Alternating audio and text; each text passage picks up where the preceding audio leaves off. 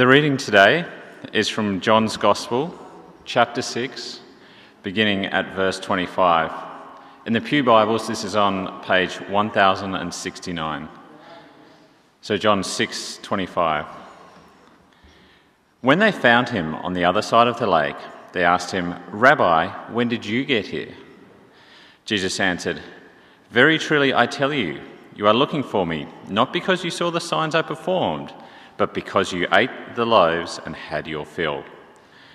Do not work for food that spoils, but for food that endures to eternal life, which the Son of Man will give you. For on him God the Father has placed his seal of approval." Then they asked him, What must we do to do the work God requires?" Jesus answered, "The work of God is this, to believe in the one he has sent."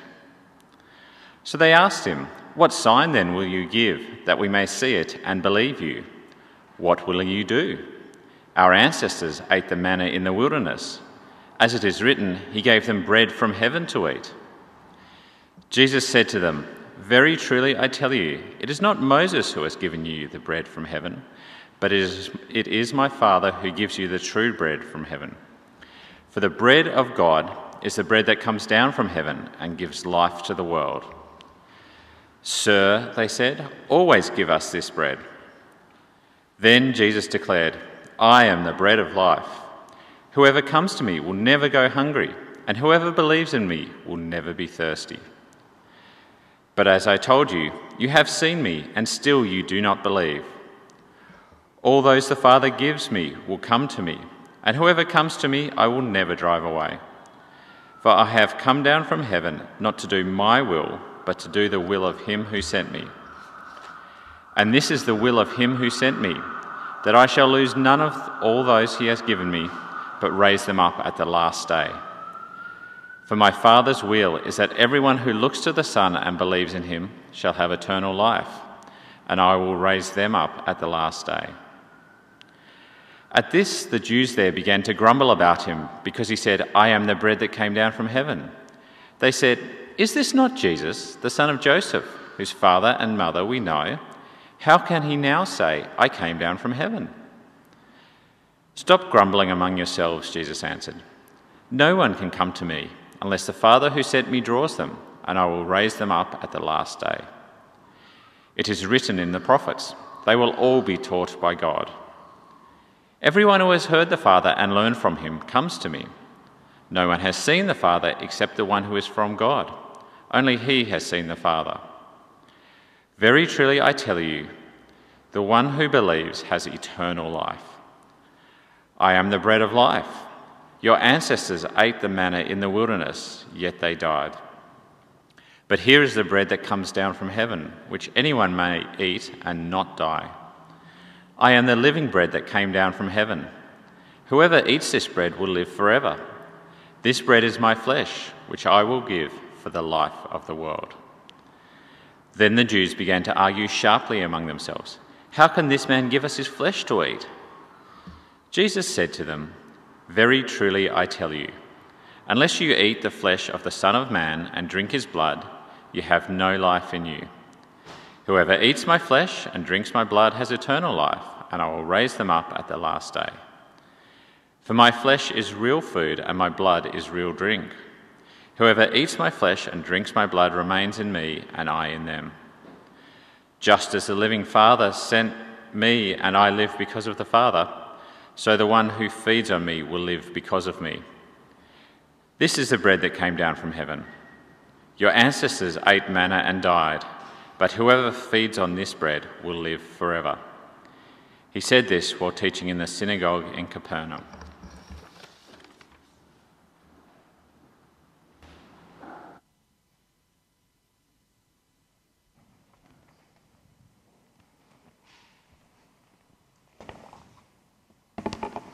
Good morning. It's lovely to see you all here this morning. My name's Micah. I'm a student minister here. And if you haven't met me yet already, feel free to do so as we go to Bales Park. It'd be great to get to know you all. Let me start by just quickly praying. Father, we thank you so much for your word. Lord, I pray that as we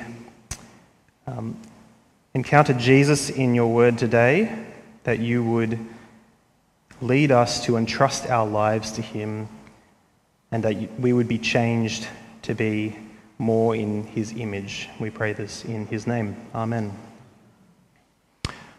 Let me ask you, are you hungry? And I mean like really hungry, like starving. It's a strange question probably to ask, isn't it, here in Australia, and perhaps even more so in the Willoughby area, where it's very unlikely any of us have ever really faced the desperation of impoverished starvation. We haven't ever had that feeling of death looming, being unable to feed ourselves or our family. I wonder, can you imagine what that would be like? It's a pretty bleak picture, isn't it? Well, did you know that the Bible says things are worse for you if you don't have the bread of life? If you don't have the bread of life, the Bible says that you are malnourished and withering away spiritually. Your stomach might be physically full, and yet you're desperately starving. You might not even know it. And in fact, you probably don't know it, because if that is the case, you are most likely so distracted from your spiritual need by always having your physical desires satisfied. And there's a greater danger to starving spiritually than physically. If we starve to death spiritually, it's not just the death of our fleshly bodies, but it's a death which leads us forever and ever in suffering.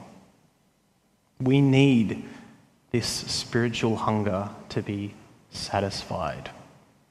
We need food that will satisfy our deadly starvation and lead to eternal life. Who will help us? Who will give us the bread of life? This is the question that our passage from today answers. We're going to see that, the only way to stop starving spiritually is by coming to and putting our faith in Jesus, the true bread of life. Let's open up our Bibles to chapter 6 if you haven't already. So from verse 25, we're going to see that there's been this crowd who's been following Jesus. And they have been with him, and they've observed previously this amazing miracle which he performed, where there was 5,000 men and possibly women and children in the desert countryside. And he fed them all by multiplying 5 small loaves and 2 small fish. And after this, Jesus had left across the Sea of Galilee to the other side. And eventually the crowds had caught up to him. In verse 25, they ask him, "Rabbi, when did you get here?" Jesus answered, "Very truly I tell you, you are looking for me not because you saw the signs I performed, but because you ate the loaves and had your fill." As is so common in John's Gospel, it's clear here that the crowds, while they had seen the visible miracle right before their eyes of multiplied bread and fish, they had not actually seen the sign. They had not understood that the miracle was not simply about feeding their bellies, but that it pointed to a deeper spiritual truth about Jesus. So the crowds were seeking physical satisfaction, but were unable to see what they really needed, the one they really needed, who the miracle pointed to, Jesus himself. Verse 27, "Do not work for the food that spoils, but for food that endures to eternal life, which the Son of Man will give you." See, the crowds are following this miracle-working person who can spontaneously produce bread in front of them. Their bellies drive them to follow Jesus. But what Jesus shows is that that goal is not enough. Let me ask you, what do your bellies hunger for, I wonder? What drives you to be filled? Jesus says, work for food that endures to eternal life. Now, after this, the crowds get a little bit off topic and they latch onto what Jesus says about work. They ask him, verse 28, what must we do to do the works God requires? And Jesus brings them back into focus. He says, the work of God is this, to believe in the one he has sent. Now, this is really both central to this passage, but really it's central to the whole of John's gospel. His aim is that his readers would believe in Jesus, whom God has sent. He wants us to put our trust in him and follow him. The work which lasts into eternity, the work God requires, is to believe and trust yourself to Jesus. He wants us not to be distracted by the things of the world, which so often prevent us from coming to him. I wonder, do you get distracted by what perishes at the expense of what lasts into eternity? What sorts of things try to satisfy your temporary hunger, which ultimately get in the way and distract you from Jesus? And if you're not a Christian yet or haven't taken the step to trust in Jesus, ask yourself, is that because you're too focused on satisfying present desires? Are you unwilling to follow Jesus because that would mean you would have to give up certain of life's pleasures, the things that you want to do that wouldn't be right in following Jesus? Is your belly grumbling for life's distractions? Are you misprioritizing what is temporary and fades for what is eternal and infinitely valuable? Jesus says in Mark 8:36, what good is it for someone to gain the whole world and yet forfeit their soul? The work of God is this, to believe in the one he has sent. Now, belief in Jesus isn't just an abstract assent to knowledge. It's not just about, do I know the right thing or not? Belief in Jesus means entrusting your life to him. It means not just acknowledging that he's right and true, but that he's also the Son of God through whom he created the world, who owns everything, including your life, who is your God and your King. Do you entrust your life to Jesus? Do you trust him with every part of your life? It's a pretty big ask, isn't it, actually? And the crowds here think so too. Actually, verse 30, they say, what sign then will you give that we may see it and believe you? What will you do? Our ancestors ate the manna in the wilderness, as it is written, he gave them bread from heaven to eat. But the irony is quite strong here, isn't it? The crowds who had just been with Jesus as he provided them food in the wilderness is asking for a sign like Moses, where God provided food in the wilderness. Had they not seen it? Had they not been there? Had they not paid attention? Isn't that exactly the sort of sign they wanted? This really does show that while they had physically seen the sign, they had obviously just not understood its significance. Jesus said to them, verse 32, very truly I tell you, it is not Moses who has given you the bread from heaven, but it is my Father who gives you the true bread from heaven. And verse 35, then Jesus declared, I am the bread of life. Whoever comes to me will never go hungry, and whoever believes in me will never be thirsty.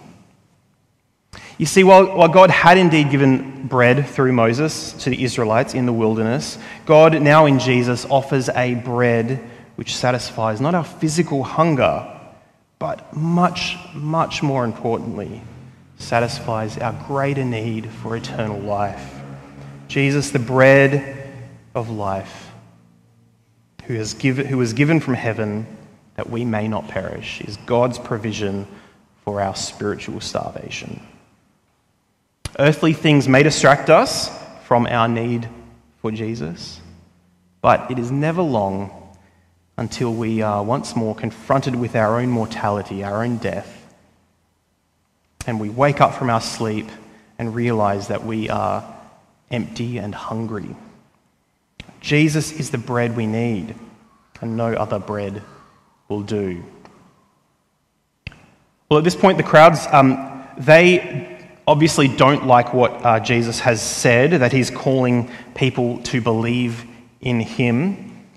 And Jesus knew this. So verse 37, he says, "All those the Father gives me will come to me, and whoever comes to me, I will never drive away." You see, the belief of the crowds here is not simply a matter of seeing signs. Jesus could have provided the most amazing miracles and proofs in the world, and yet they would not have placed their faith in him. In actuality, the issue here, in order for them to believe, is that the Father had not drawn them. And if they had not been drawn by the Father, they would reject Jesus. Now that seems a little strange to us, doesn't it? Because when we ask the question, well, how on earth do I know if the Father is drawing me? How on earth do we know if God is drawing us? Well, look with me at verse 40. Jesus says that it is the Father's will that everyone who looks to the Son and believes in him shall have eternal life. And then back up to verse 37, "All those the Father gives me will come to me, and whoever comes to me I will never drive away." See, these two verses show us that if we believe in Jesus, we can have confidence to know that our belief is not simply our own doing, but it is actually the Father's work in us. We believe not because of ourselves, but because God has drawn us. And so how do we know if God has drawn us? Well, we know because we believe in Jesus. So the call is believe in Jesus. Put your faith in him and trust yourself to him. Believe he is exactly who he says he is. Because when you do this, you prove and can be confident that God has drawn you. Now, the crowds give another excuse here as to why they won't believe in Jesus. They say, verse 42, "Is this not Jesus, the son of Joseph, whose father and mother we know? How can he now say, 'I come down from heaven'? Isn't he just, we know his family. Isn't he just a regular man?" But in this, you can see they had not believed the proof. They had ignored all of the things which had happened before, all of the witness to Jesus and all of the things that he did in the name of God. Verse 45, "It is written in the prophets, they will all be taught by God. Everyone who has heard the Father and learned from him comes to me." See, the problem isn't signs. Their unbelief is not because they haven't had proof. Jesus' answer here once again shows that the reason for the crowd's unbelief is found in that they had not been taught by God. They had not listened to the scriptures where God speaks to them. They may have read the scriptures, the scriptures which talk about Jesus. They predict Jesus. They talk about all the things that God does. And yet here is the man in front of them who does the works of God, and they don't believe. And this reminds us of what we read back in chapter 5, where it says, "If you believed in Moses, you would have believed in me, for he wrote about me." Friends, I hope this is not the case for us. I hope and pray that you would not be so distracted with the world around you that you are unable to hear the call of God in Scripture to follow his Son. I pray that you would listen to what is written, so that being taught by God, you would be drawn to believe in Jesus. Now, so far, we've heard that Jesus is the bread of life, but what does that really mean? Verse 51 says, "Whoever eats this bread will live forever. This bread is my flesh, which I will give for the life of the world." What on earth does that mean, to say that his flesh is the bread which gives life for the world? And what does that have to do with anything at the moment? And the crowds are actually quite confused here as well. They say, verse 52, they begin to argue sharply amongst themselves, "How can this man give us his bread, his flesh to eat?" And verse 53, Jesus said to them, "Very truly I tell you, unless you eat the flesh of the Son of Man and drink his blood, you have no life in you." While it might be tempting here to think of these verses as referring to the Lord's Supper, communion doesn't really fit the context here. What does make a lot more sense, actually, is that Jesus has begun to talk in figures about his own death. And we'll see, as the gospel goes on, that theme becomes front and centre towards the end.